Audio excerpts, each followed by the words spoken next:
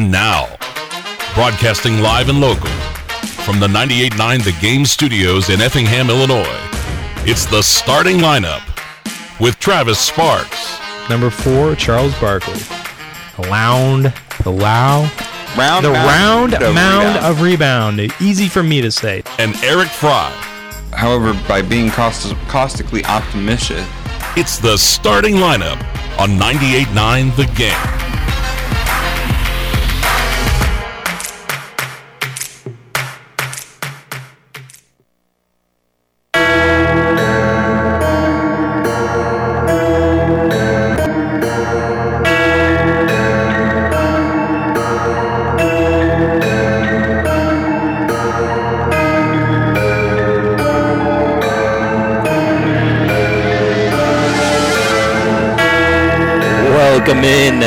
Welcome one and all to another edition of the Starting Lineup here on 98.9 The Game, a Halloween edition of the Starting Lineup, a scary good edition of the Starting Lineup.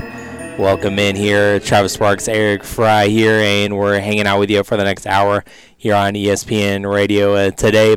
And coming up, we'll hit up on some local sports from last night, some local volleyball action. We had some sectional semifinals, and we had a few area teams get there to the sectional championships on a Wednesday. We'll tell you all about that coming up here in just a second. We'll also be hitting up on some Major League Baseball World Series Game 3 from last night as the series shifted back to Arizona, and Texas ended up getting the W in a Game 3 to take a 2-1 series lead. We'll hit up on that. We'll also be hitting up on that big NBA news that happened probably when you were sleeping, a Woj bomb at 1 or 2 a.m., depending on what coast you were living on there for James Harden news. So we'll hit up on that. And we'll also be hitting up on some NFL, the Monday night game from last night. But it's also the trade deadline today, as we'll see if we can get some excitement. I think the NFL, well, we might have to get into this a little bit later, but I think the NFL kind of has one of the least exciting trade deadlines. Not very many major moves, I guess you'd say. We're going to rank them coming up later. Yeah, so the 4 major sports. See where that stacks up. We'll see if we have any major moves. I know, especially after last night's game, Devontae Adams very unhappy there in Vegas. We'll see if any moves be made there on that front. And the Bears, well, I'm not quite sure what they're doing. They're not either, Travis.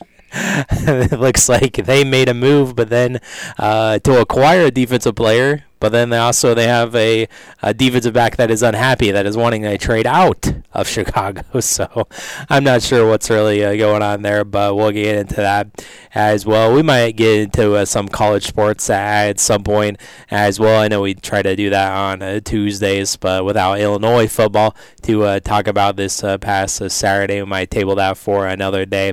But also coming up into the podcast, I can guarantee we got 2 area coaches for you over there in the pod, wherever you find your favorite podcasts. It's Arthur, Coach Jefferson, as unfortunately we have the conversation, the end of the year conversation, because Arthur got upset there in round 1, and we'll hit up on that as well as the future for Arthur football there. And also we talked to Coach Wilson from Villa Grove, who also had a first-round exit as well in the postseason. So we visit with those 2 gentlemen for the final time coming up in the podcast. So make sure you stick around for that, and hopefully we can get some breaking news or some news developing during the show for NFL trade deadline day. That would be super awesome as well. Of course, the starting lineup would not be possible without McMahon Meats, Tingley Insurance Agency, Worth Computer Repair, and Teutopolis State Bank. All right, I think we got the pleasantries out of the way, so let's go ahead and let's get things started, and let's hit it up on this Halloween edition of the starting lineup. We'll start out what we always do. It's first things first. Before we get into the show,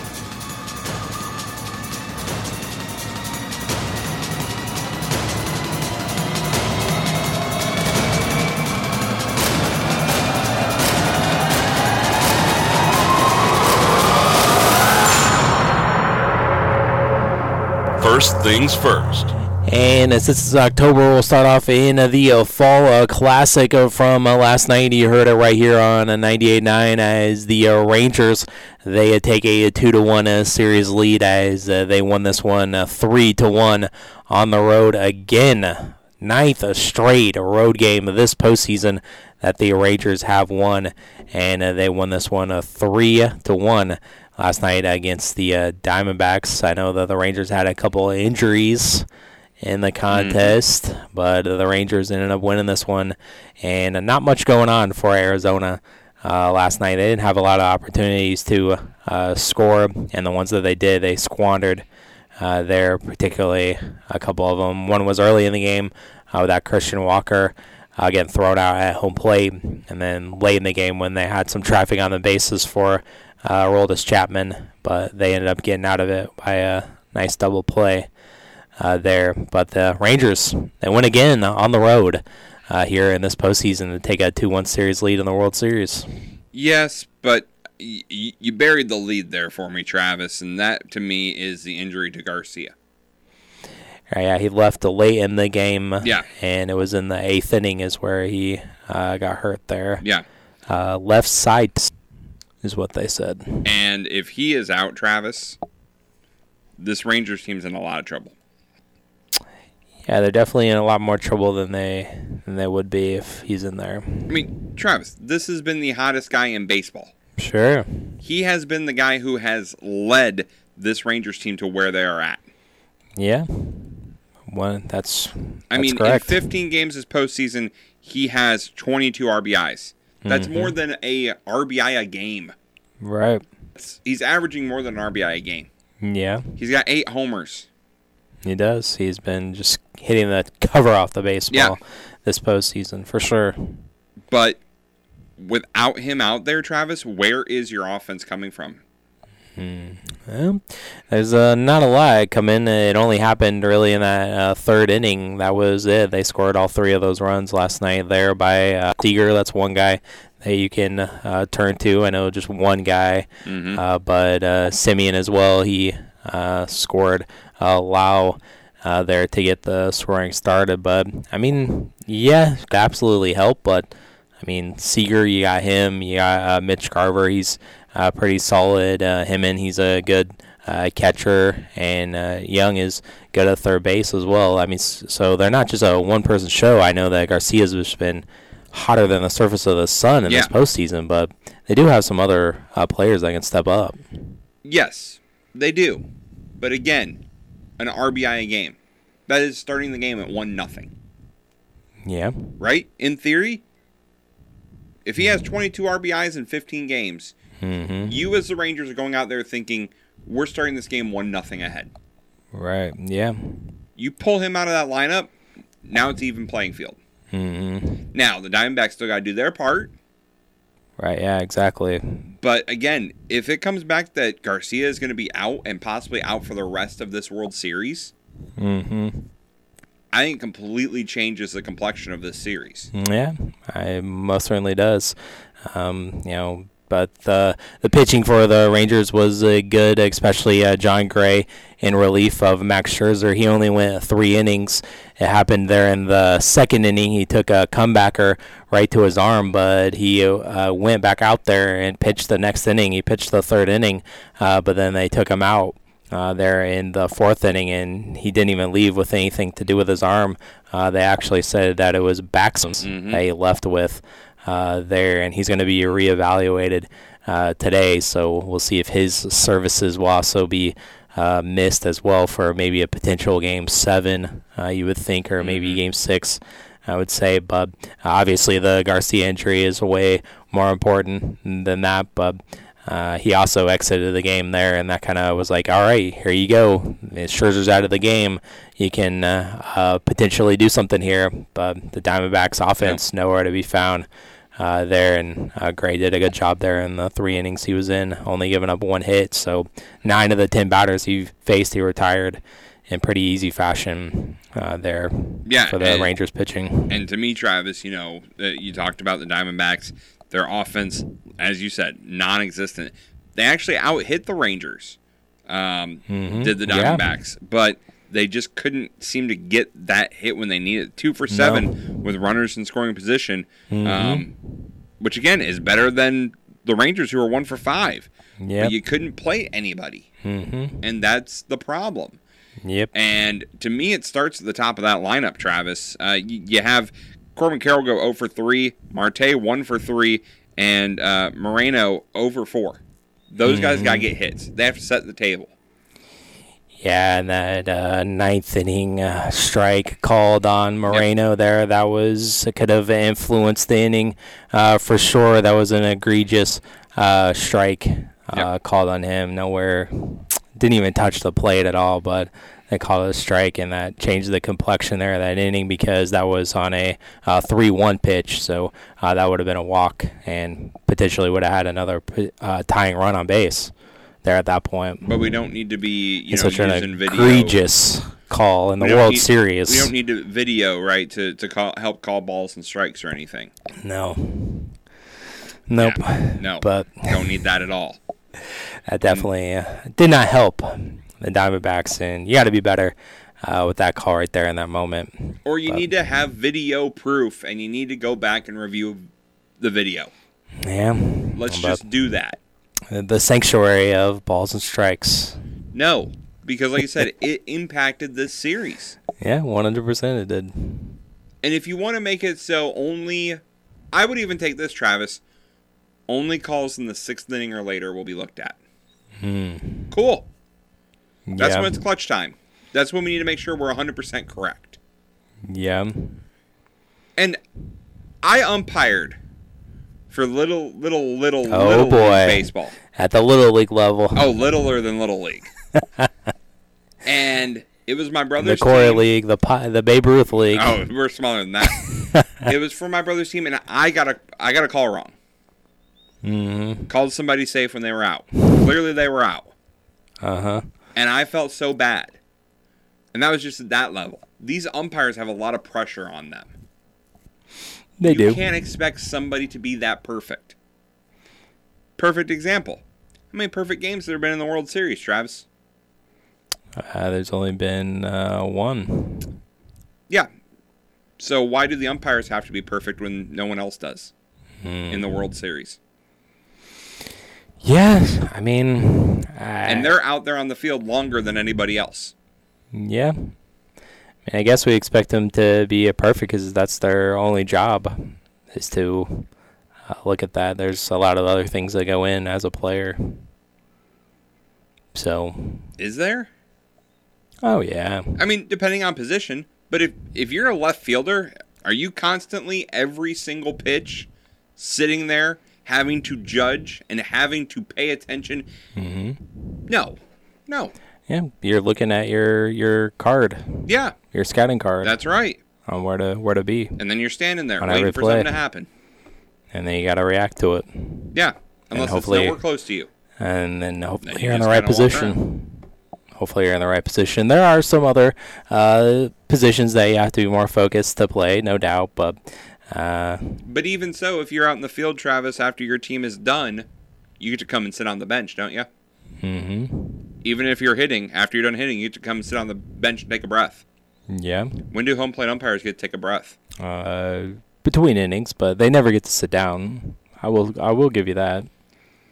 My thing is just, if we don't expect every player on the field to be perfect in every single moment of a game, why should we expect the umpires to be perfect too? I think the problem is we do. We expect the players to be perfect, and we expect every big superstar to get a hit in every big situation. That's unrealistic. It is. But because, as I said, how many perfect games have there been in the World Series?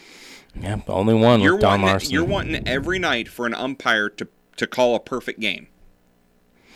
Or just, I want an umpire to not have a bad call in a crucial moment, in the biggest moment of the game. It's fine if you miss one in the 2nd inning or whatever, but when in the 9th inning, that's when you should be perfect. But and I'm the one who just suggested 6th inning or later.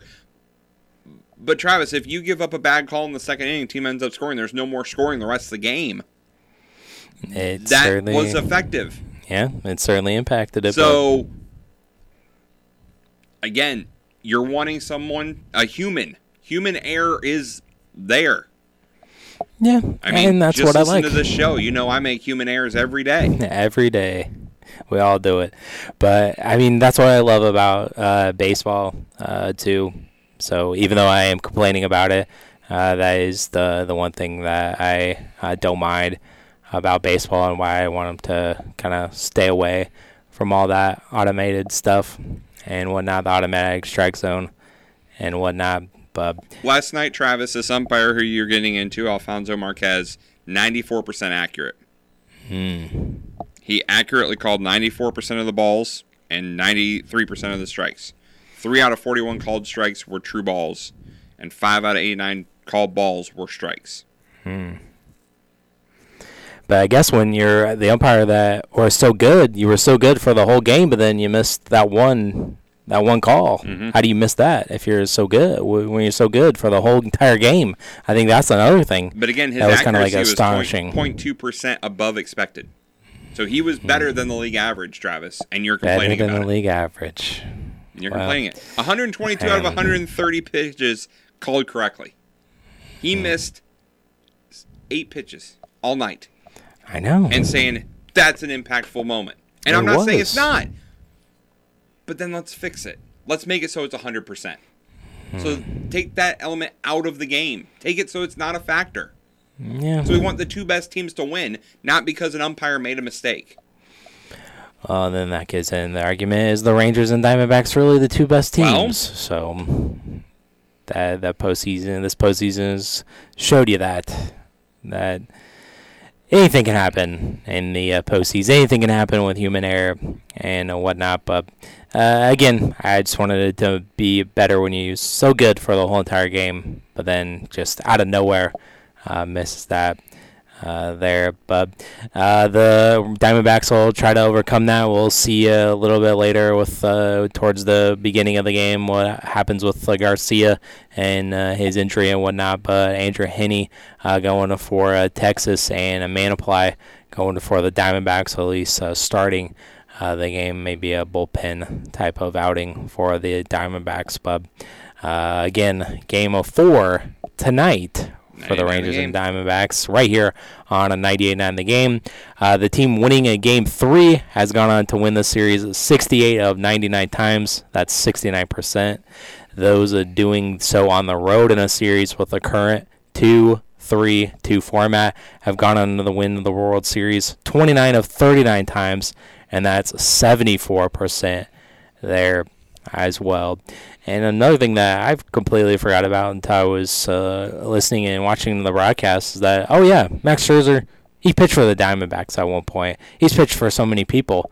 2008, he started his career with the Diamondbacks. Completely forgot about that. I forgot about that. I was like, oh, there he is in the red uniform, D-backs uniform. But just a fun fact that I was reminded of last night. But again, tune into a Game 4 right here on 98.9. But now we switch things up, and we'll switch things up to a local level, and we'll go to some volleyball sectionals, semifinals that happened last night in the area. Coming up next here on the Star Lineup. The starting lineup from 98.9 The Game Studios will be right back.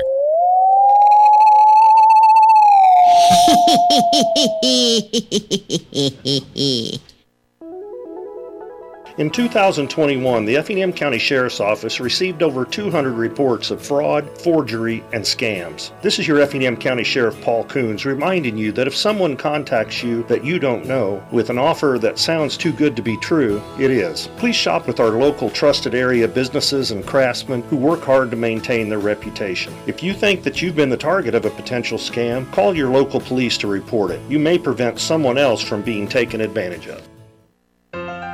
You shouldn't let financial concerns spoil your retirement, and you shouldn't have to worry about what you'll leave for your family after you're gone. If you set up a tax-free inheritance for your loved ones with single premium whole life insurance, you can drop your worries and enjoy your retirement. Contact your local Pekin Insurance agent to request a single premium whole life quote. And in Effingham, call Tingley Insurance at 217-342-3637, and we'll go beyond the expected for you. Prescriptions require an online consultation with a healthcare provider who will determine if appropriate. Restrictions apply. See website for details and important safety information. Subscription required. Price varies based on product and subscription plan. Hey guys, did you know there's a generic form of Viagra that works just the same, but is 95% cheaper? And you can get it online? Just go to hims.com/joy. Through Hims, you'll get a free medical consultation, discreet shipping if prescribed, a 100% online process, and trusted generic alternatives to the name brands at up to 95% off. That's right, get generic for Viagra, the same active ingredient as brand name Viagra, but for 95% less. It's the same medication, still prescribed by a licensed medical provider, but with zero copay, no expensive appointments, and no awkward face-to-face conversations. To start your free online visit, you need to go to this exclusive address, hims.com/joy. That's hims.com/joy for your free online visit. hims.com/joy. And now, Mike Trout uses HGH, though. That's the only reason why he's good. I was going to say, is he still the best player in baseball? Yes. Even with all his injuries? Why? Because people don't talk about him because he plays for the Angels. And they're going to continue to not talk about him because he still plays for the Angels. And he signed a long-term deal. And he doesn't play an entire season. And he can't make the postseason. And he doesn't because the Angels stink. Play the whole season. The starting lineup. I think you have to play a majority of the season to be the best player. On 98.9 The Game.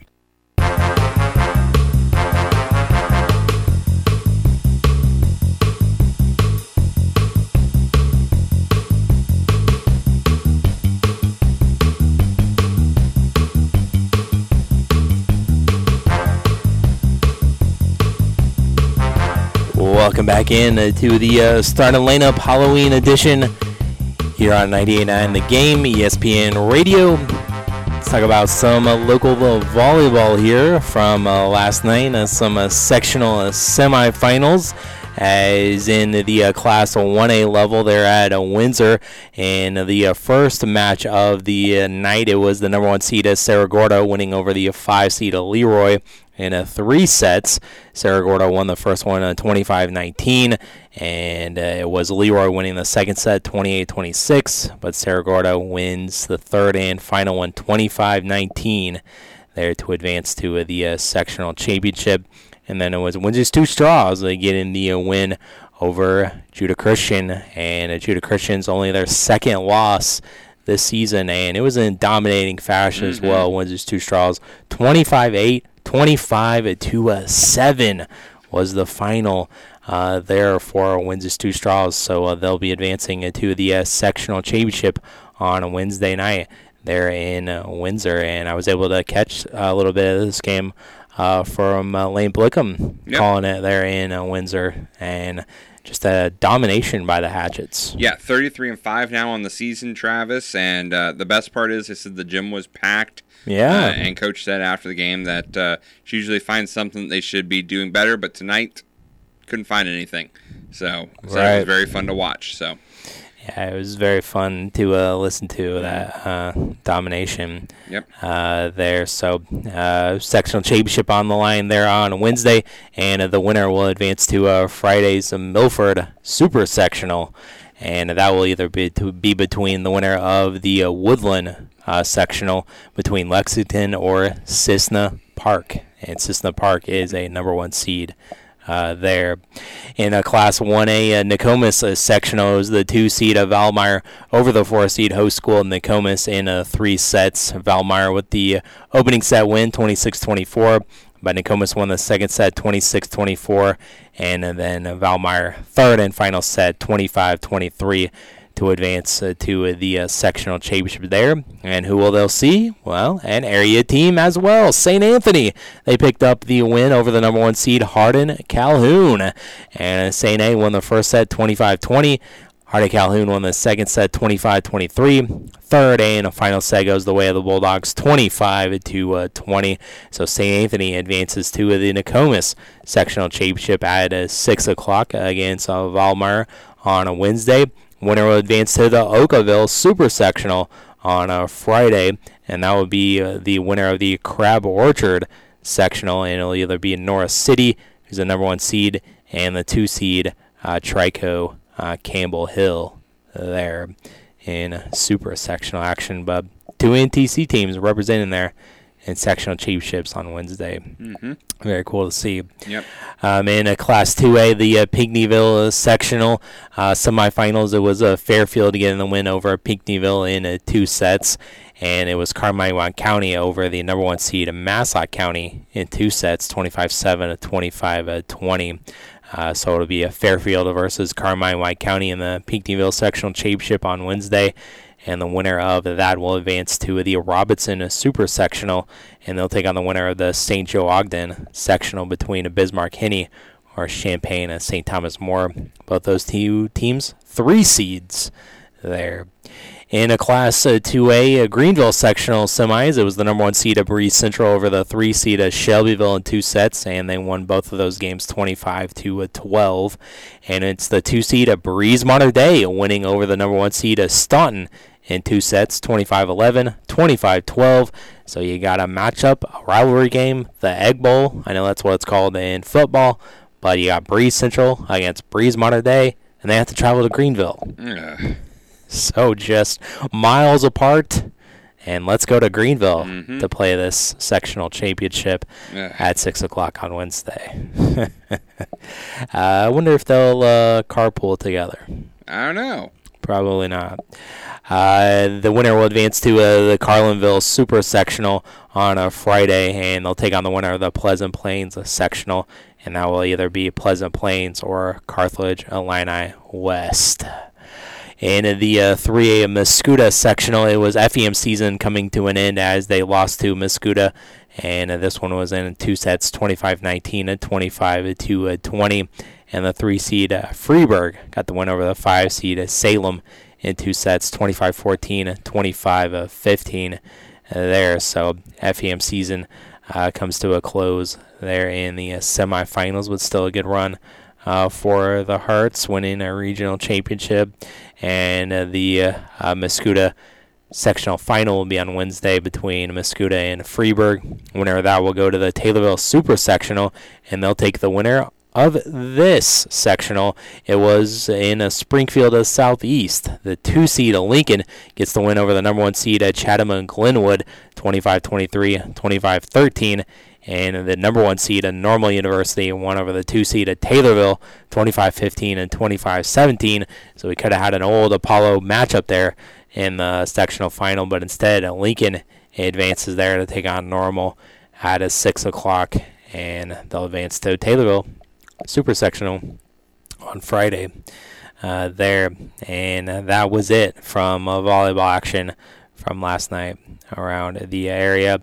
And the Super Sectionals will be on Friday, and then the state tournament won't begin until the November 10th there at Redbird Arena in Normal for all classes there. So make your plans accordingly, potentially for some area teams there. And, of course, the World Series game tonight, Game 4 on 98.9. The game there for your local schedule for tonight, with fall season winding down there in winter. Winter sports will begin very, very shortly. As I saw last night, official first practice of the girls' basketball season for winter there. So we're only a few short weeks away from that beginning there. So looking forward to another busy season of basketball this upcoming year, 2023, to close it out, and early 2024 there. All right, so let's talk about some football, some National Football League of football, and we'll talk about the Monday night game as well as the trade deadline that is happening today, and we'll get our thoughts on where the trade deadline stacks up in the major sports. That's coming up next here on the Start Lineup. The starting lineup from 98.9 The Game Studios will be right back.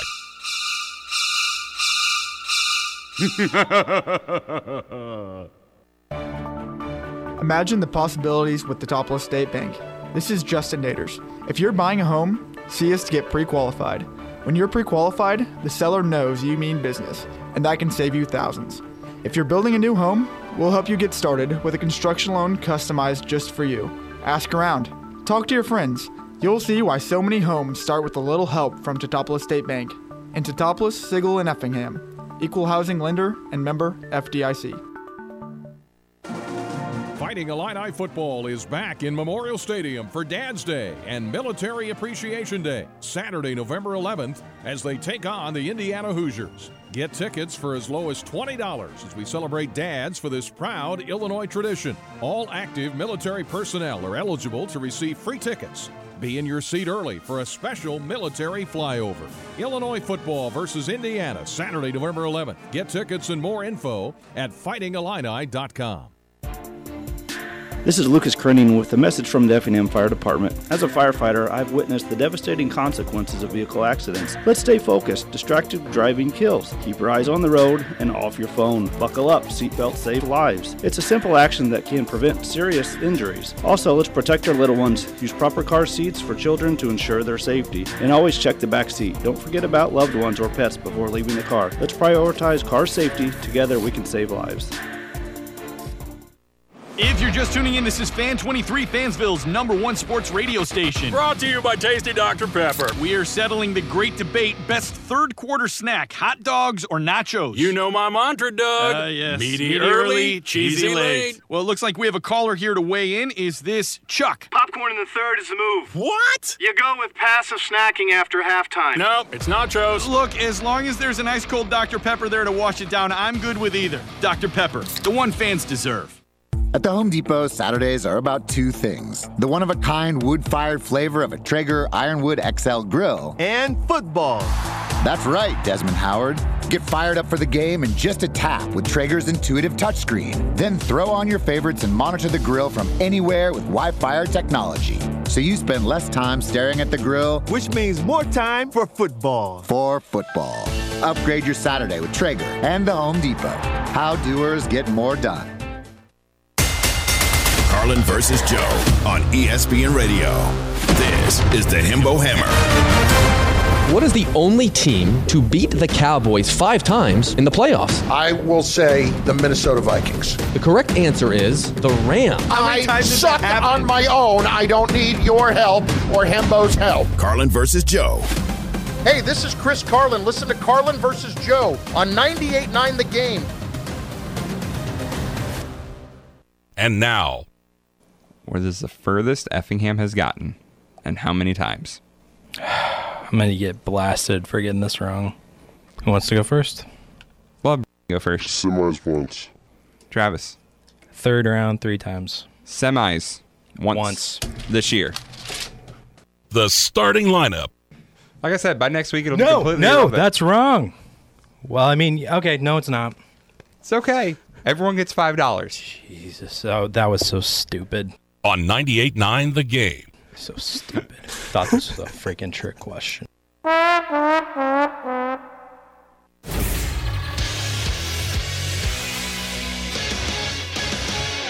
Eric Fry, Sports Center update. The Blues are gearing up for their game against the Avalanche tomorrow night. Blues are 6th in the Central Division with 7 points and a 3-3-1 record. Tomorrow's game starts at 8:30 p.m. St. Louis City SC are spending the week preparing for their elimination game against Sporting KC on Sunday. City is looking to stay alive after losing its first match of a best-of-3 first round against Sporting KC over the weekend. Series shifts against City this weekend. City finished its inaugural MLS season as the first-place team in the Western Conference. Sunday's match kicks off at 4 o'clock. Nikola Vucevic had a monster game to lead the Bulls past the Pacers 112-105 in Indianapolis. Vucevic racked up 24 points and 17 rebounds, both game highs. Levine added 23. DeMar DeRozan had 20 for Chicago, which evened its record at 2-2. They visit Dallas tomorrow night. Blackhawks gave up 8 unanswered goals during an 8-1 loss to the Coyotes at Mullet Arena. Chicago's last place in the Central Division with 6 points and a 3-6-0 record. They host Florida on Saturday.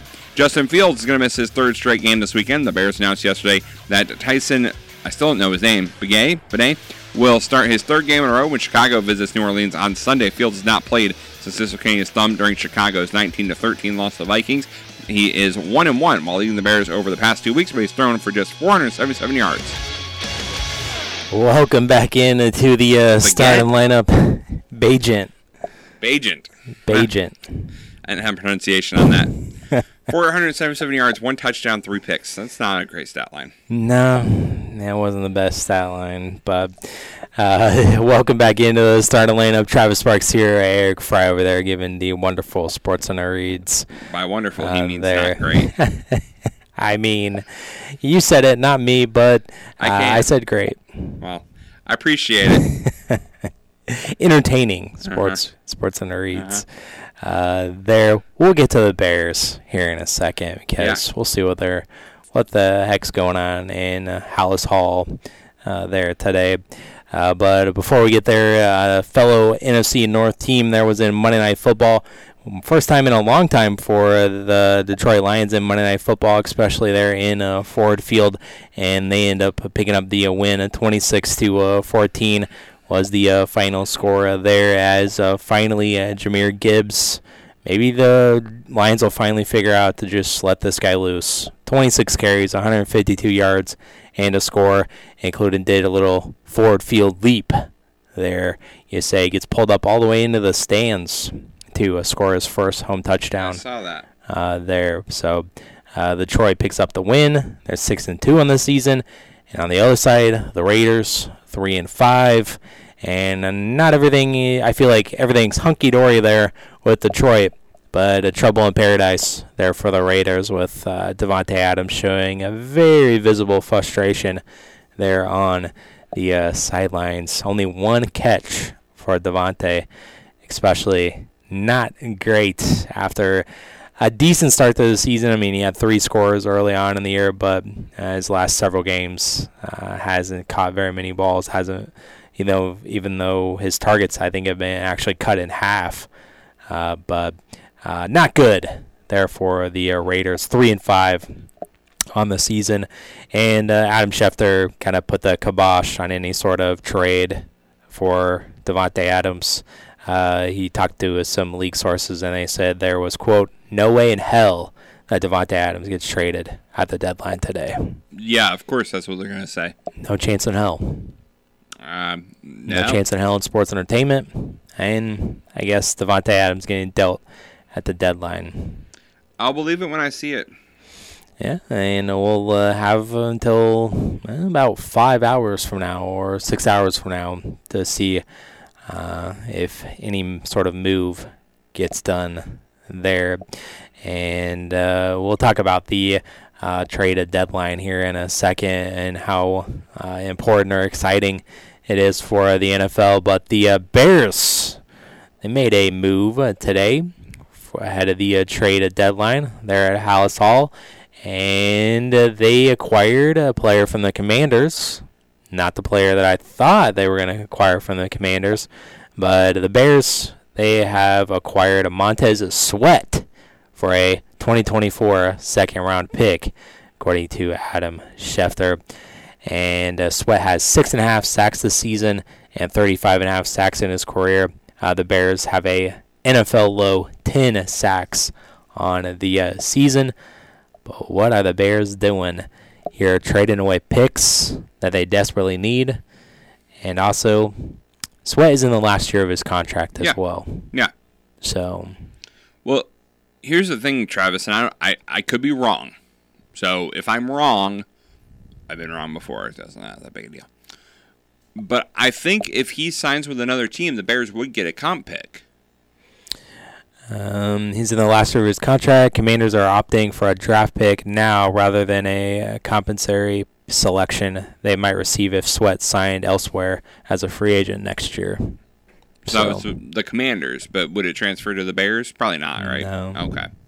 Then, Travis, they must be thinking they're going to re-sign him. It's the only I thing I can guess, think. but, I mean, you better hope so.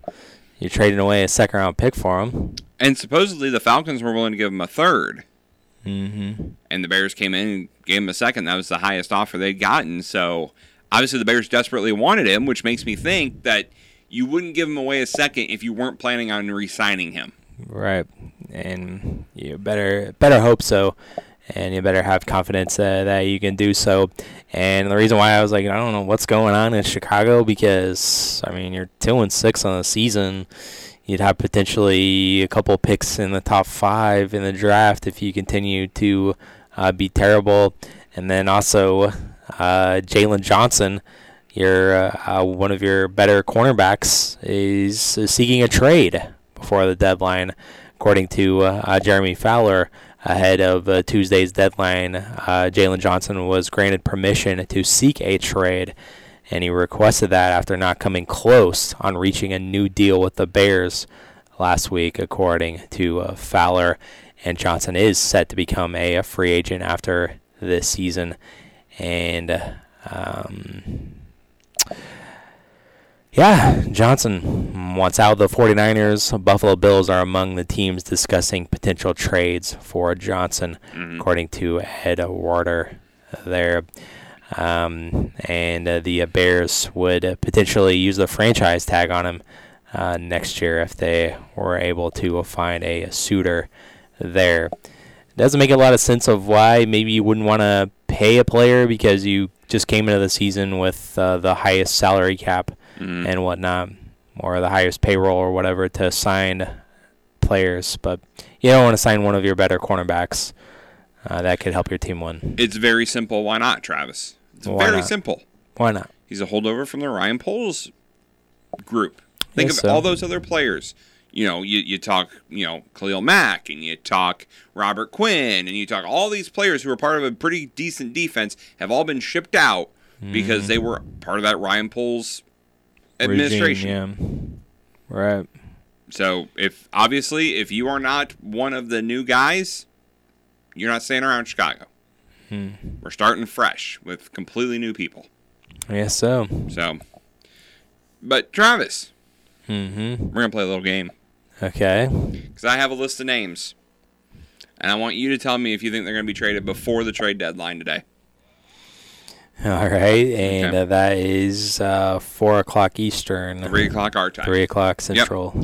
Yep. So we'll start at the top, and I put this on here just to annoy you. So. Okay. Aaron Donald. No. Okay. He's not going anywhere. Okay. Devontae Adams. No, he's not going anywhere. Saquon Barkley. That's intriguing. I don't think he goes anywhere, A lot of teams can use a though. running back. Yeah. I don't think he's going anywhere, though. Mac Jones. Mac Jones. There's a certain team in Minnesota who needs a quarterback. Yeah. There's a certain team out in Vegas who really has a wide receiver that like a quarterback to throw him the football. And why are you acquiring Mac Jones then? Well, maybe he's the best available quarterback out there. Bad situation there if you're choosing between Garoppolo and Mac Jones. But I don't think so, no. Justin Fields. No. They might trade him in the offseason, but not at the deadline, no. Ryan Tannehill. Yeah, I could see that. He's going to especially Philly. That's where all the Titan players are going. I guess so, yeah. But I could see that. I mean, that would be an extreme gut reaction of the Will Levis game from over the weekend. All right, 4 touchdowns. All right, see you later. But Tannehill's in his last year. Yeah. I mean, it's better to get something than nothing for a player. Yeah, most certainly is. And you think of someone like the Vikings, who have said that they're not doing anything. Those are reports. I think that's a red herring. Yeah. Because they are the most desperate team. Because that NFC North is still winnable. They're back to 500 after starting off 0-3. Right. They're in a position to at least get a wild card. Right, exactly, yeah. And the NFC is so weak that they easily win a wild card if they acquired a decent quarterback. Yeah. Derrick Henry. Ooh, that is very intriguing. I would like to see him moved. Yes. To the boys. To the Cowboys. I've heard that. I've heard that rumor. I mean, you think about who's been making most of the trades this season. It's been the Eagles have been making a lot of trades with the Titans. So how would it be if Dallas came in and got Derrick Henry from the Titans? Nice. Yeah, I want to see him. I want to see him moved away from there. Jimmy G. No, I think they hold on to him. Mike Evans. Reports are he was unhappy in Tampa Bay. Right. Tampa Bay's come out and said, we're not trading him. Right, because I feel like even though the Saints have done better, I feel like the Bucks could still maybe swoop in there in the South. Well, especially the Panthers haven't been good and the Falcons aren't good. Right. Yeah, so I think they could hold on to him, but I would like to see him moved. And to me, Travis, one of the most intriguing names on this list, Kyler Murray. Well, no. I don't think he gets moved because they Cardinals announced that they're benching Dobbs. Yeah. So they're going to start Tune. Yep. Or Ton. But again, if you had faith in Kyler, wouldn't you start him if he's been practicing? Yeah. Right? I mean, he hasn't played yet this season, but he's been off of IR. Right. I know he's been practicing. Said on Monday, the coach Gannon has said that there's a chance Kyler Murray could start as he continues to ramp up his return from ACL surgery. But if it's not Kyler, it's going to be Clayton Tune. That's what he said. That's what he's going to say for a player who may be on the way out. No, I don't think he goes anywhere. I think maybe you could explore it in the offseason. I don't know. It all depends, I think, on how desperate Minnesota is. Right. If they're desperate enough. The other name, the last name I have on here, Delvin Cook. We heard reports unhappy. he wants out. He's unhappy. Out. Sure. Yeah. I could potentially see him moving away, but I forgot really what the Jets traded for him, so it would be kind of dumb to acquire him and then trade him right at the trade deadline. Right. So I don't know if that's actually logistically possible. That's my list. Right. Yeah, I mean, look, I think that we have some of the big names out there, but unfortunately I don't think any of them are going to get traded. And therein comes our next little bit here, Travis, about the trade deadline. Yeah. The NFL trade deadline is the worst of the four major sports. Yeah, I mean, it's got to be up there. It has to be. NHL, I feel, has activity that day. Right. And I feel like the NHL has a lot of moves made, maybe not the star power moved, but there are moves that every team makes that makes them better on so many different lines or defenses that they have. So, and that's because there's so many valuable players. You know, in the NFL, you kind of have, like, everyone in the NFL is valuable, but there are kind of hidden players. You know what I mean? Yeah. If the outside linebacker of the Jets gets traded, are you going to know who it is? Is that a big deal?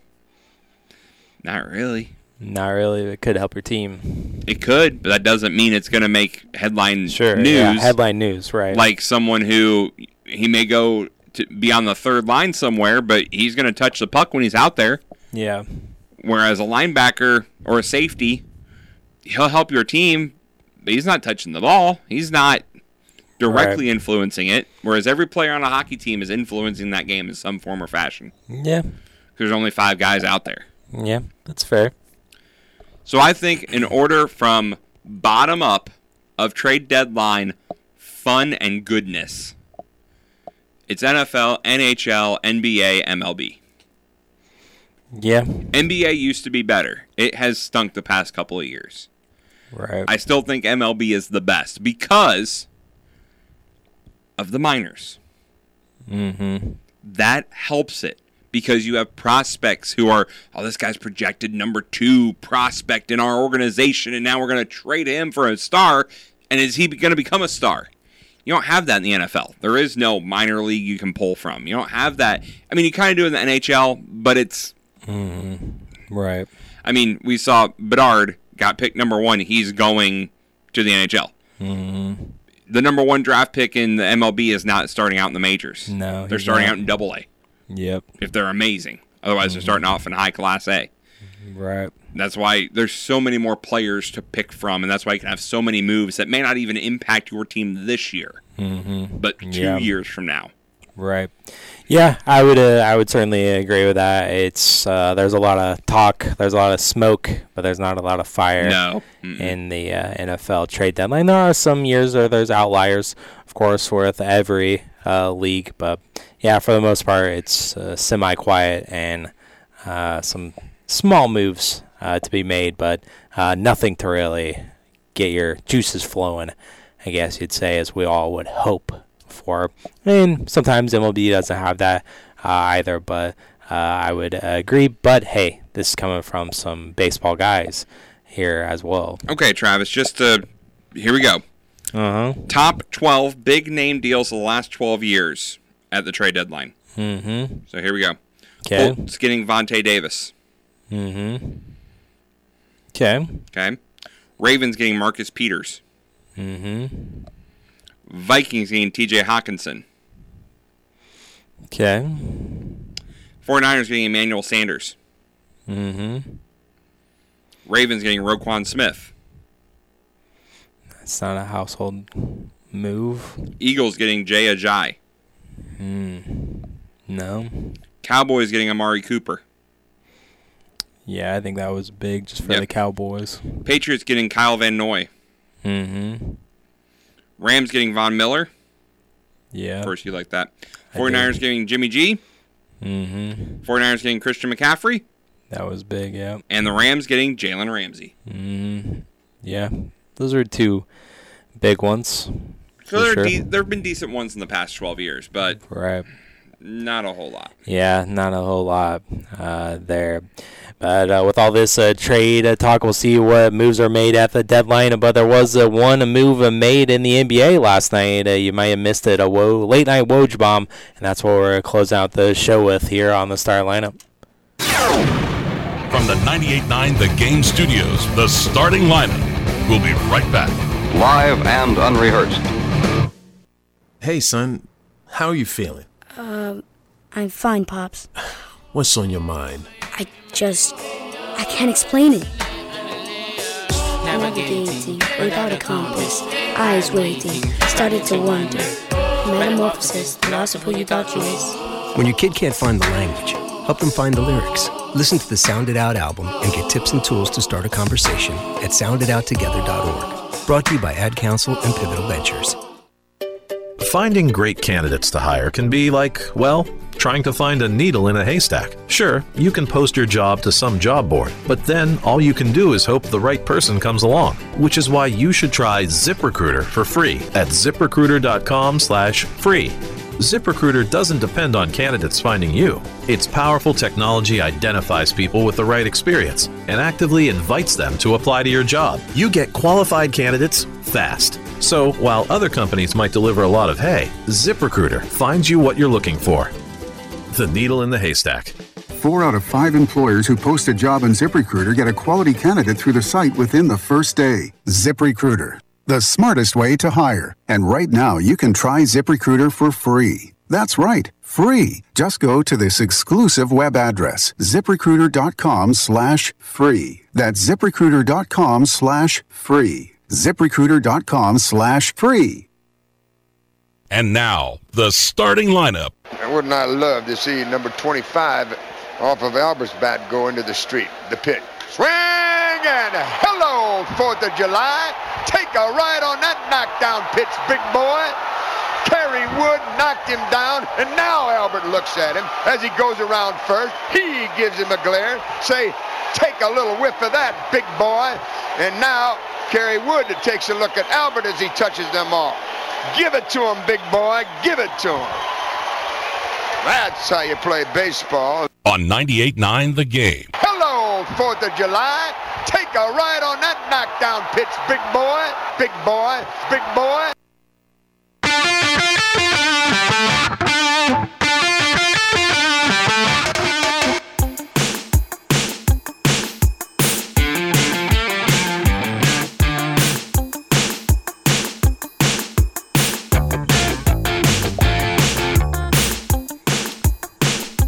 Welcome back in to the starting lineup Here on 98.9 The Game. Only here on 98.9 for just a smidge a bit longer. Talking about the NFL trade deadline. It was a late night Woj bomb. 1:04 our time. Wojnarowski broke the news that Philadelphia 76ers, they are shipping James Harden to the Los Angeles Clippers. And James Harden traded once again. And they also, Philadelphia sent Harden, P.J. Tucker, and for Marquise Morris, Covington, Nicholas Batum, K.J. Martin, a 2028 unprotected first-round pick, 2 second-round picks, and a 2029 pick swap, and an additional first-round pick from the Oklahoma City Thunder, according to ES sources telling ESPN there. So James Harden traded there to the Clippers, and Clippers are now stacked with Kawhi Leonard, and also have Paul George, Russell Westbrook, and now James Harden is a Los Angeles Clipper. Does not matter, Travis. Doesn't matter with all that star power. No.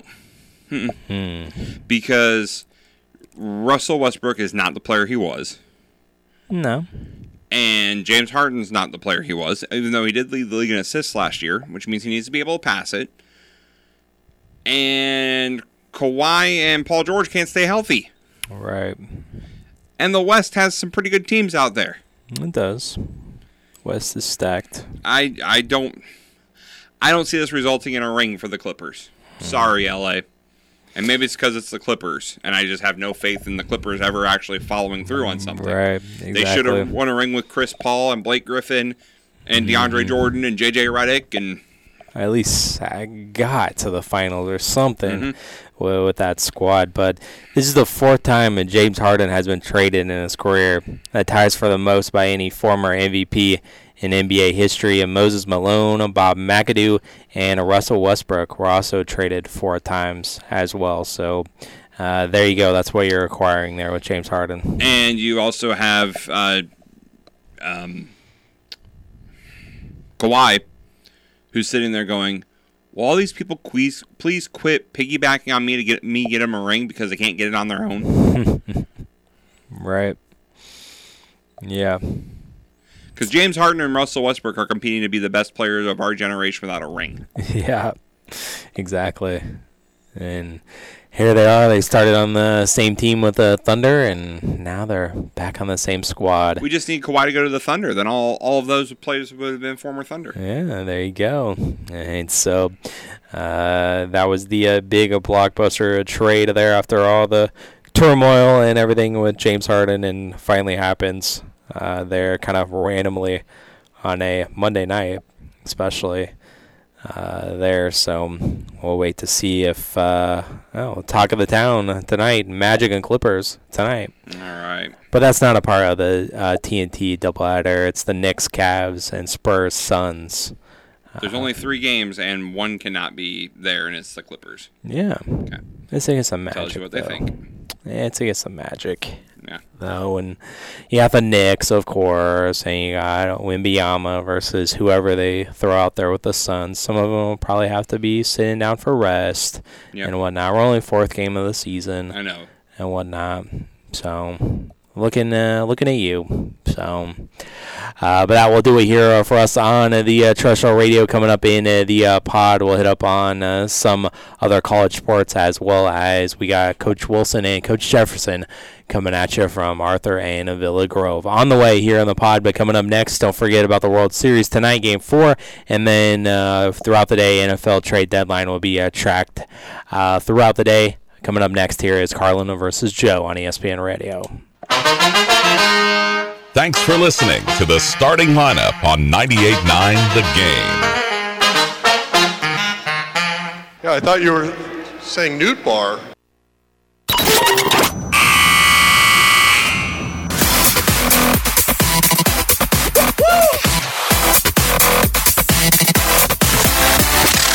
Welcome back in. Welcome to overtime of the starting lineup. Travis Sparks, Eric Fry still here with you. And coming up, we got our 2 area coaches for the final time this season. Got Coach Jefferson from the Arthur Lovington Atwood Hammond Knights.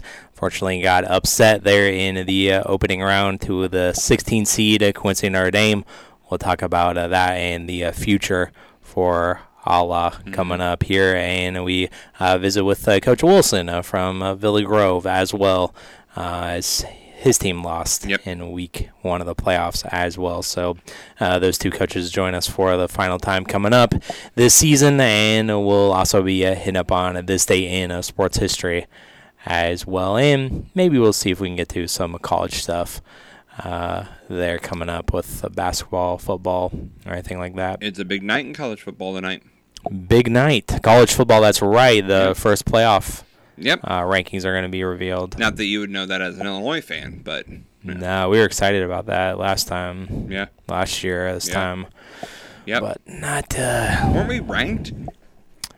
Yeah. I mean, At least receiving votes? Yeah. I mean, they have, like, their own little rankings and whatnot. Yeah. And we were down there. Yep. We were. Not this year. Not this year. No. You want to hear a funny? Okay. I had someone ask me the other day, Eric, are the Illini making a bowl game? And I had the heart to tell him no. I did say probably not, but mathematically they still could. Yeah. Got to win out, I think. Mm-hmm. Yep. So. Got to win out. Win out. But easier said than done. That's right. So. Alrighty. We'll see. All right. Is there anything on SportsCenter that you wanted to clean up? Yeah, the Mets aren't the only one that want Craig Counsell, as the Guardians have interviewed him for their open manager job as well. So, former World Series champion Frank Howard has passed away at the age of 87. The Washington Nationals announced Monday that the former outfielder and first baseman has died. He was the NL Rookie of the Year in 1960, notably won a World Series title with the Dodgers in 1963, went on to play 7 seasons with the then Washington Senators and Texas Rangers before closing his MLB career with the Detroit Tigers. So there is that. Let's see. We talked about that death of that NHL player yesterday. Yeah. England authorities are investigating that death. They're investigating the death. South Yorkshire police announced on Monday that officers are conducting, quote, inquiries into his death, and the incident remains ongoing. So we'll have to see what happens with that. Yeah. Bills adding a veteran running back and former Super Bowl champion to their team as the agents of Leonard Fournette announced on Monday. Tailback has signed with the Bills. So there's that. Going to start out on the practice squad. Okay. And finally, Travis, there may be some good news in Iowa. Yep.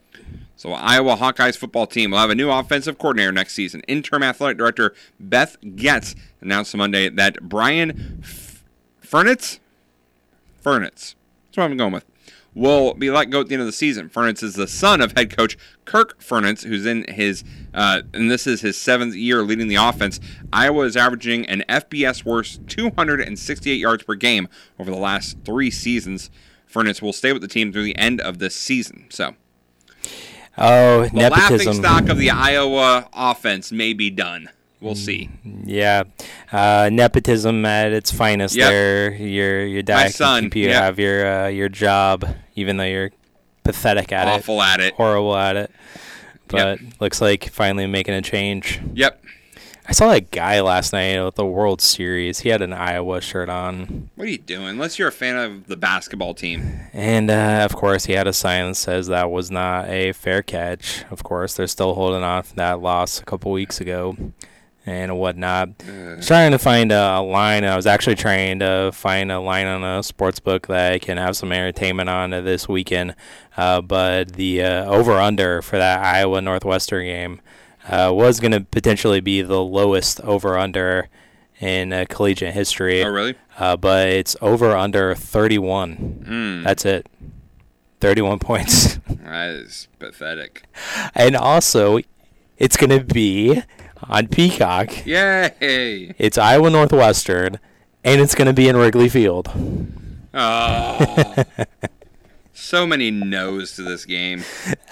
Well, at least I know one year when the Illini were up there playing Northwestern Wrigley Field, they were concerned about the field goals, so you don't have to worry about that with these 2 offenses. Nope. So, or maybe you'll have to worry a whole lot about it. I don't know. Yep.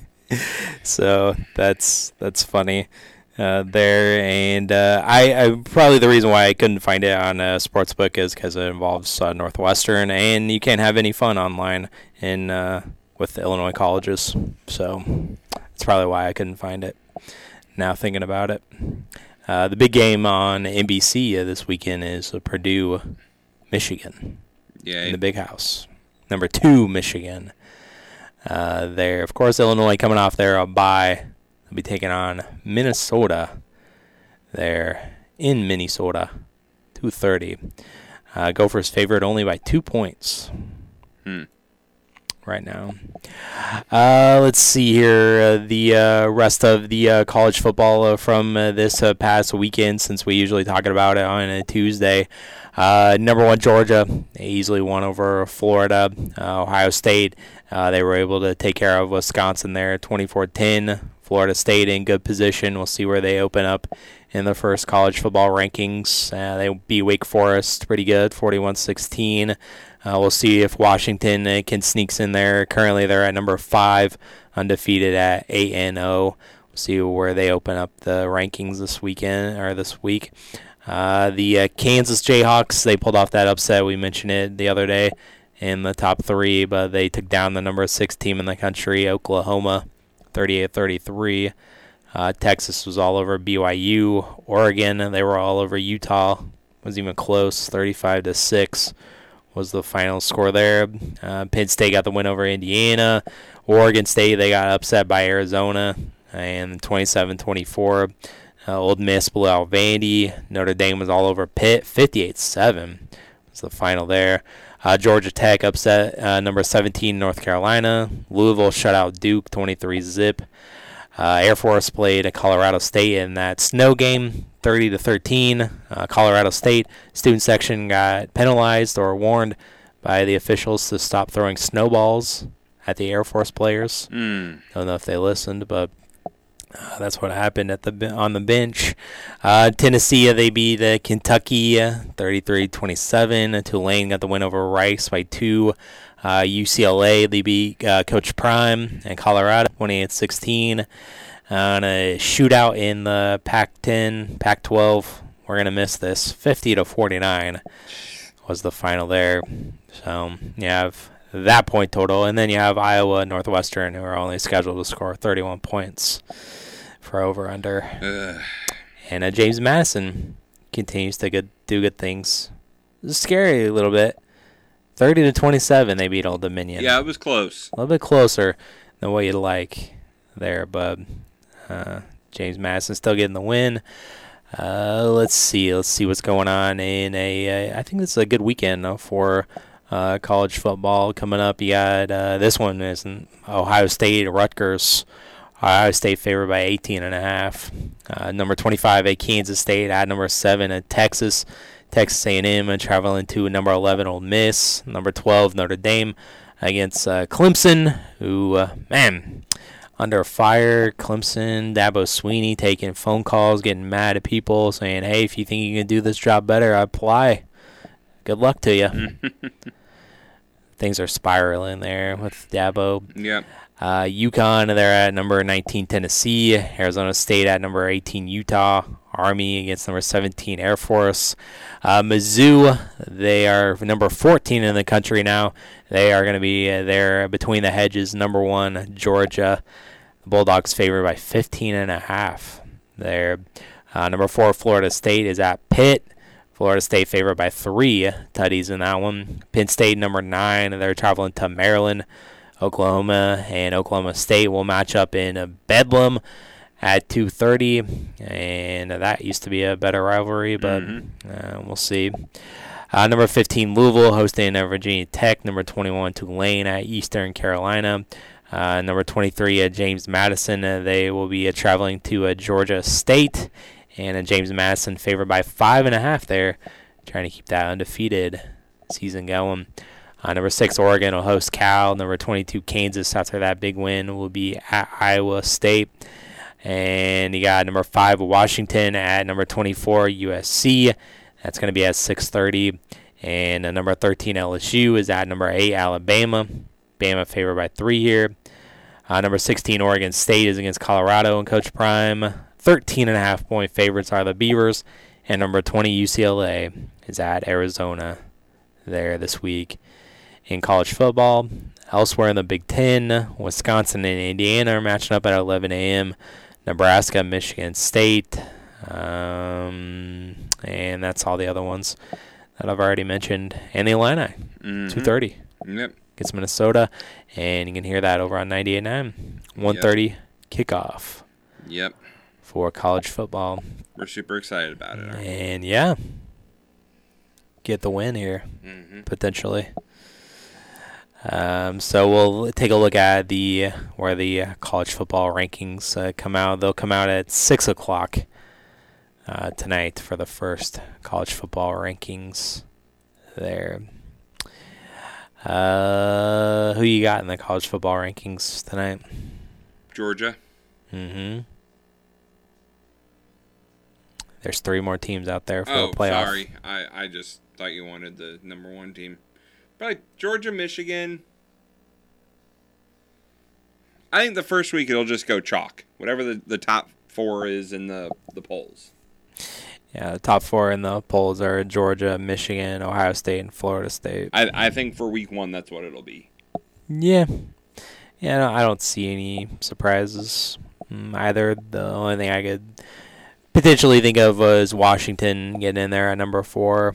I think Pat McAfee had him at 4. He had Florida State at like 6. I think last Saturday on game day he had Florida State out and he had Oklahoma in. Yep. They went out to drop the ball again. And they dropped the ball against the Jayhawks. Rock, chalk, and Jayhawk. Man. So it was a good weekend for the Kansas Jayhawks on the football field, but not on the basketball hardwood. It didn't matter, Travis. I don't know. Illinois. Basketball. It's basketball season now. In March, Travis. I know. March. All that matters. But it's going to be fun until we get there. And let's not talk about basketball until that Florida-Atlantic game. Oh, yeah. I cannot wait. We still got to wait and figure out what we're doing for that bet. I cannot wait to see Illinois smoke the Owls. I can't wait for Florida Atlantic to beat Illinois. I don't think that's going to happen. You can keep hoping. But the first games for college basketball is going to be on the 6th, the ones that really count. And, of course, Illinois opens up with the EIU. Yep. There in Champaign-Urbana. Yep. 7 o'clock.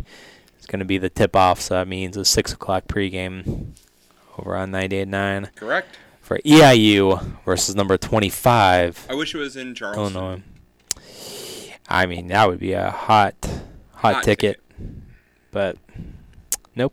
It's not. And then the fraud number 1 team, Kansas, they're going to be hosting North Carolina Central in Allen Fieldhouse. Gotcha. So there you go. And the rich get richer. I saw Duke. They got the number 1 player. Yep. Flag commits to a Duke. So Coach K, or it's not even Coach K. Not anymore. John Shire is still doing things. Yep. Recruiting to Duke. Yep. So there you go. Alrighty. All right, so let's get to our 2 area coaches here, and they get to Coach Jefferson and Coach Wilson for the final time. Sad face emoji. Final time for Coach Jefferson and Coach Wilson joining the program this year. So we'll get to them right now. Joining us here on the starting lineup is Coach Jefferson from the Arthur Lovington Atwood Hammond Knights, and unfortunately the Knights season came to a close there on Saturday, but how's it going for you today, Coach? I'm doing well. Obviously would have liked to continue playing this week, but I feel good about how we ended the season, and just looking forward to getting ready for next year already. Right, yeah, it's crazy how that goes. And you guys ended up falling there 21-14 in the game, but it was a great start to the game for you guys there as you opened it up with a lead. You took the opening kickoff back for a touchdown, and you opened up a nice 14-0 lead as well. So things started well on Saturday. Absolutely, and there was a lot of talk from, so-called analysts or whatever. Sure. It was a tough draw, which it was. We definitely respected them, but we also thought that we were going to be able to play with them. We were confident, so especially with people, kind of riding us off, even though we were the number 1 seed, that added fuel to the fire. And, some pregame antics from them also helped us out a little bit, got us fired up. And like I said, we returned that opening kickoff. That was really cool. Unfortunately, we missed the PAT, but, that was huge for us. And then, I knew that our defense was going to be pretty tough against their offense. So it was good to get a stop. And then, that first offensive possession, I felt like we could do nothing wrong. Mm-hmm. Went down and scored right away. So we're up 14-0 in the first 6 minutes of the game. And then, unfortunately, we just didn't score again. We had chances. I think we were down in the red zone, I think 3 different times. And unfortunately, just different things occurred, put ourselves behind the sticks and stuff. But, kudos to Q&D for the comeback. But that was a tough one.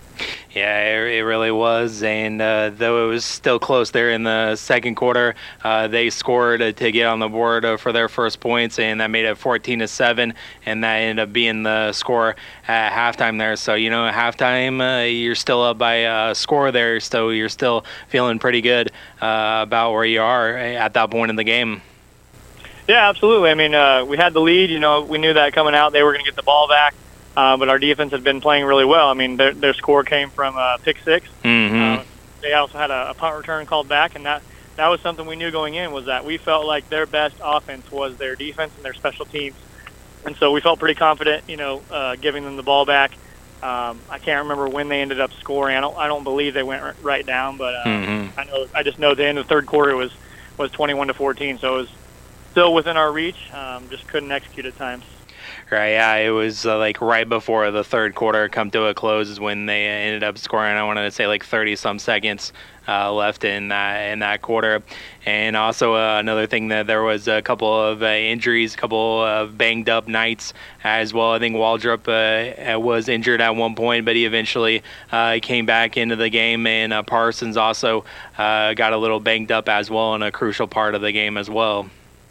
Absolutely, and injuries have been a part of our season, and I felt like every time we had one, the next guy stepped up. So I've been super proud of our team for overcoming a lot of that. And unfortunately, you get to a point where you just get one too many, and things can fall apart. But super proud of our guys. Like you said, Landon Waldrop, he actually got a sack on a play in the first quarter and kind of got up to celebrate. I was looking away, and then the next thing I know, he's hobbling off. So he said he felt a pop in his knee, might be maybe a minor MCL sprain. So he didn't play the second quarter or the third, but then when they took the lead, the trainer gave him the your choice option, and he decided that he wanted to play, and his heart wanted to, but his body couldn't take it all out. So we kind of had to use him on some special plays, and he did come up clutch for us. He had some, I think, a 3rd and 20 and maybe a 4th and 19. Had catches on both those to get the first down, so he played his butt off. And then, like you said, Jace Parsons unfortunately took one too many hits, and he ended up breaking his collarbone. Oh, man. Which is the injury that ended his season last year, unfortunately. So, we went to our sophomore quarterback, who is going to be awesome, but just hadn't had a lot of varsity game reps at that position.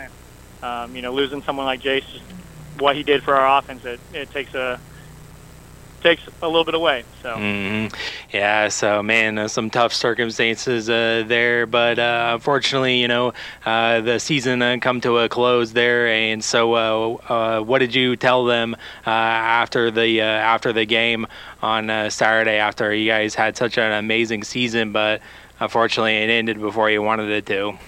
Absolutely. I mean, I just told them how proud of them I was, and that we'd ruled out doubt all year, like we said we were going to do coming into this year, and they believed, and belief is one of the most powerful things in this world. So, if they can continue doing that in life, they're going to go far. And I'm super excited about, what we have returning too. Like, we're losing a very talented group of seniors, but it's funny because looking back on last year's game in the second round against Johnston City, we had Caden go down, Jace was already injured, we had another starter go down, and you look out there and you see a lot of sophomores. There was a freshman who's Easton Frederick now, who started varsity for us this year. Right. Same situation this year. We had 5 or 6 sophomores out there, some freshmen playing special teams, and when Landon went out, Brennan Hudson, a freshman, went in for him at outside backer, and we're still right there with one of the top programs in the state. So it just feel really good that we're developing players, and we're just going to be bringing a really good team back. So I'm excited, bummed, but we'll move on, and we'll get started on next year. All right, yeah, it definitely sounds like it's a bright future is ahead with the program there for ALAH. But what do you want people to remember the most about this year's squad? You guys made history since 2004, had your best season, and also conference champions since that season as well. So what do you want them to remember the most about this group? Absolutely. I mean, 9-0, undefeated regular season, conference champs. A number one seed in the playoffs, those are definitely big goals. So the biggest thing I want people to remember is that it doesn't matter who you have. It just matters what you have and what you do with it. And I think we proved that this year, losing probably the best player in school history. And there were going to be a lot of people doubting us, but we didn't let that faze us. So that's kind of going to be the trend from now on. We're going to have to replace Jace Parsons. We're going to have to replace Landon Waldrop. But I feel really good about who we have and what we're going to do with it. So. Yeah, and that's what good programs do, is just keep turning out athletes there, and it sounds like that's exactly what's going on there in ALAH. And Coach, well, unfortunately, this is the last time that we'll be talking to you here on this show this season, so I wanted to say a big thanks to you for hopping on, and I've always enjoyed the conversations talking about Arthur football, and even we squeezed in some Fagan questions as well, talking about the Illini, and of course we'll be watching him as his career develops as well. But I wanted to say thanks for hopping on the show once again, and I'm here for the last time. Absolutely. Thanks for having me. I enjoy it. All right, Coach. Well, we'll talk to you down the road then. Sounds good. Thanks a lot for everything. Travis Sparks joining us here on the starting lineup is the head coach of the Villa Grove Blue Devils, and it's Heath Wilson. And I know it's a conversation that we weren't looking forward to today, but how's it going for you today, Coach? It's going pretty good, other than we're not playing football anymore. Yeah, it's a bummer not prepping for another game here. Well, your season came to a close there on Saturday against Leroy there, and so it was a rough one there on Saturday for your first round playoff game. Yeah, we like I said, they were a very good team. They were huge up front and had one heck of a running game, and they just kind of outpowered us from the get-go. Right, yeah, and it was right from the get-go. The score was 39-0 there at halftime. So, kind of like, what was it like going down that much? Because it was like a boom, boom, boom, just score after score after score at that point, and being down by that much at halftime. Yeah, don't have a lot of words really. I mean, it is what it is. But they got up early on us. Then we created a turnover. Then we went 4 and out. Then we created a turnover inside the 30 there. Thought we had a little momentum, and their defense was just so fast, and we just couldn't get anything going. I mean, it was a track meet for them for sure. And, they one of the strong suits for you this season, it seemed like, was that rushing attack, and theirs was going on Saturday, but yours unfortunately had a tough time getting going, only 21 total yards in the whole game, so that was one of the strong points this season that just kind of got taken out of there on Saturday. Yeah, like I said, the last 3-4 weeks we ran the ball real well, and we had things going, and we were getting hit. Our running backs were getting hit before they even knew what to do with them. So, hats off to Leroy. They were a good, solid team and physical team, and we just kind of ran out of gas. And a couple of positives from the game, though. You found the end zone a couple of times through the air at that point. He completed 9 of 25 passes and had those 2 touchdown passes to Noah Wilcoxon and Brady Clodfelter as well. So you got into the end zone there a couple of times in the second half. Yeah, a little bit too late, but at least our kids had a little bit of positivity to take out of that game. Noah had a couple of huge catches. Brady was kind of we were getting him the ball earlier in the game. They were just short passes. That's all we had time for. Obviously Lane has been around the program for many years, and it was nice to get him off with some positive note going into his off season. Well, he's a senior, obviously, and you hate to see those seniors go. We had so many of them this year. Had a lot of blood, sweat, and tears for 4 years, and so it was. We got a little bit of passing game going, but it was just a little bit too late once we finally got things rolling. All right, and then the score ended up being there 45-14 was the final there, and fortunately your season came to a close there, and it's back-to-back 6-win seasons for you guys. But what's some of the takeaways that you're going to come away from this season with another trip to the playoffs? Unfortunately, it's not as long as you would have wanted it to be, but what's some of the things that you're going to take away from this year? Yeah, like we started off 1-3, and our kids won 5 straight games to get to the playoffs, to get that 6th win. And we played a tough schedule early on for sure, and it seemed like a lot of our conferences struggled in the playoffs. So we got to figure out ways to advance in the playoffs. Obviously, we were a very veteran team this year, and we're going to be extremely, extremely young next year starting the season. And so we got to figure out what we can do and what our strength is. We got to figure out what our strength is early on next year, because our schedule is just as tough as it was this year, and we're going to be extremely young next year. So on a positive note, obviously Noah comes back. And we'll have a very big freshman class next year.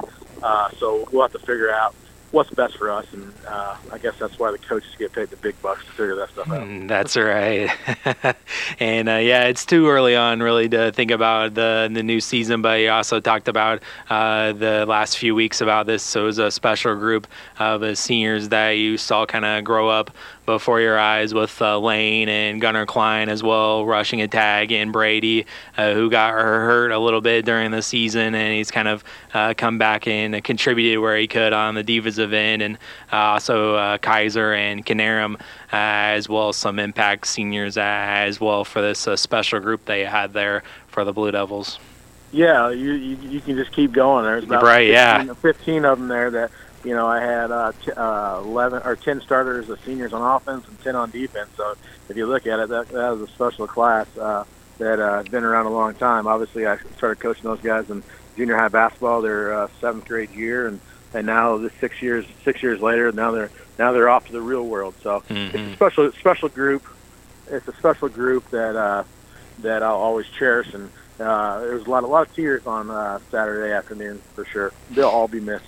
All right, yeah, for sure. Well, Coach, we certainly appreciate you for joining us here on the program week in and week out. I always look forward to our conversations here, and best of luck for the off season, and we'll talk to you at some point down the road. Awesome. Well, thanks for having me.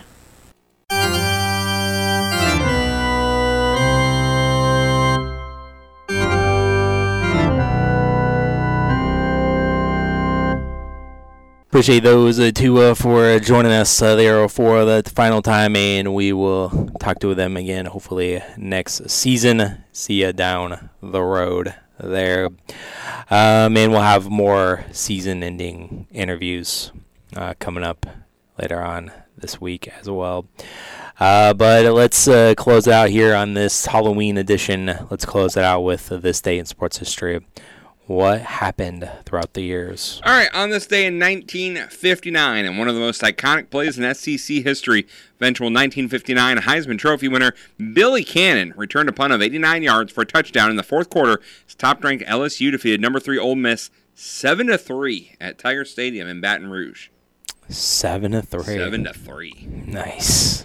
On this date in 2001, Derek Jeter hits his Mr. November home run in extra innings to win Game 4 of the World Series against the Diamondbacks. It was Tino Martinez who tied the game with a 2-run, 2-out homer in the 9th inning. Yep, I remember that. I remember staying up late from school. Here's one I remember quite well. On this date in 2009, Manu Ginobili swats a bat with his bare hand during a Spurs win over the Kings, and how ironic it happened on Halloween. I know. Yeah. It's crazy. On this date in 2010, a 21-year-old Madison Bumgarner threw 8 shutout innings in his first career World Series start. Mm-hmm.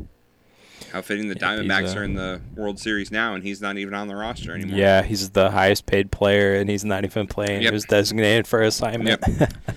On the state in 2013, the Dolphins win a 22-2 overtime game against the Bengals, sacking Andy Dalton in the end zone for a game-winning safety. Don't see too many walk-off safeties. No, you don't. Thanks, Red Ryder.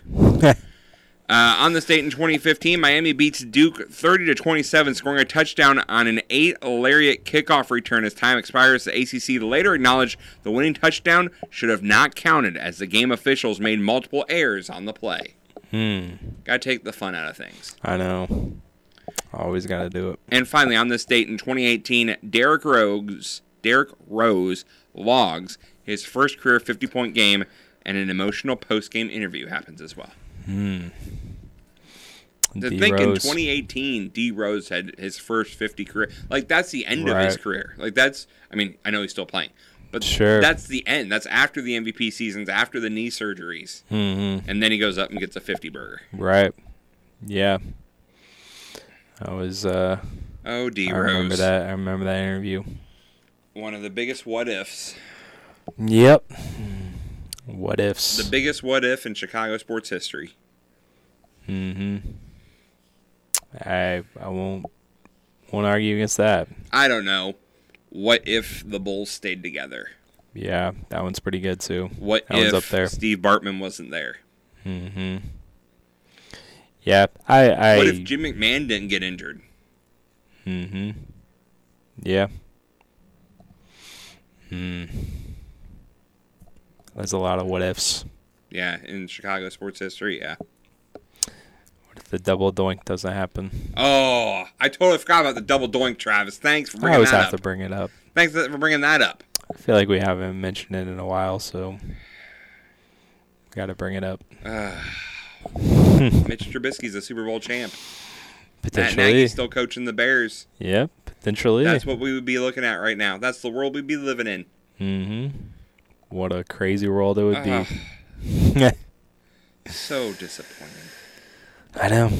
Cody Parquet. Like the butter. You butterfooter. Yep. Instead of a Butterfinger on this Halloween. Favorite Halloween candy? As a kid? Halloween candy. I mean, you can't beat Snickers or Reese's. Yeah, I'm a peanut Reese's butter guy. I used to be a Butterfinger, but then they changed the formula on Butterfingers and they stink. Right? Yeah, I would agree. They've definitely changed for the worse. Now the minis still taste like the old ones. So if you ever get a mini one, they taste like the old ones. But the full size bars, absolutely awful. Right. Yeah. Whenever I go for like gas station, I usually don't go to the Butterfingers. It's usually Snickers and whatnot. And it depends on if you're driving or not. There's different things you can have if you're driving and not driving. Right. Yeah. Underrated candy bar. I still feel Three Musketeers is a great candy bar. It's good. No one ever talks about it. Yeah. Right. Yeah. I enjoy it. Also a fan of the Take 5. Have you ever had a Take 5? Take 5. Yeah, I don't have too many of those. It's got to be on a rainy day. I have that, but they're not bad. Not bad. But yeah, I mean, really just any sort of chocolate. Yeah. That's I'm fine with. I'm a gummy guy. I like gummies. Gummies? Yep. Do you now? Gotcha. That's why I have kids around. Oh. They get gummies and they get candy, and then take their candy for the parent tax. The parent tax, you got to pay it. Yep.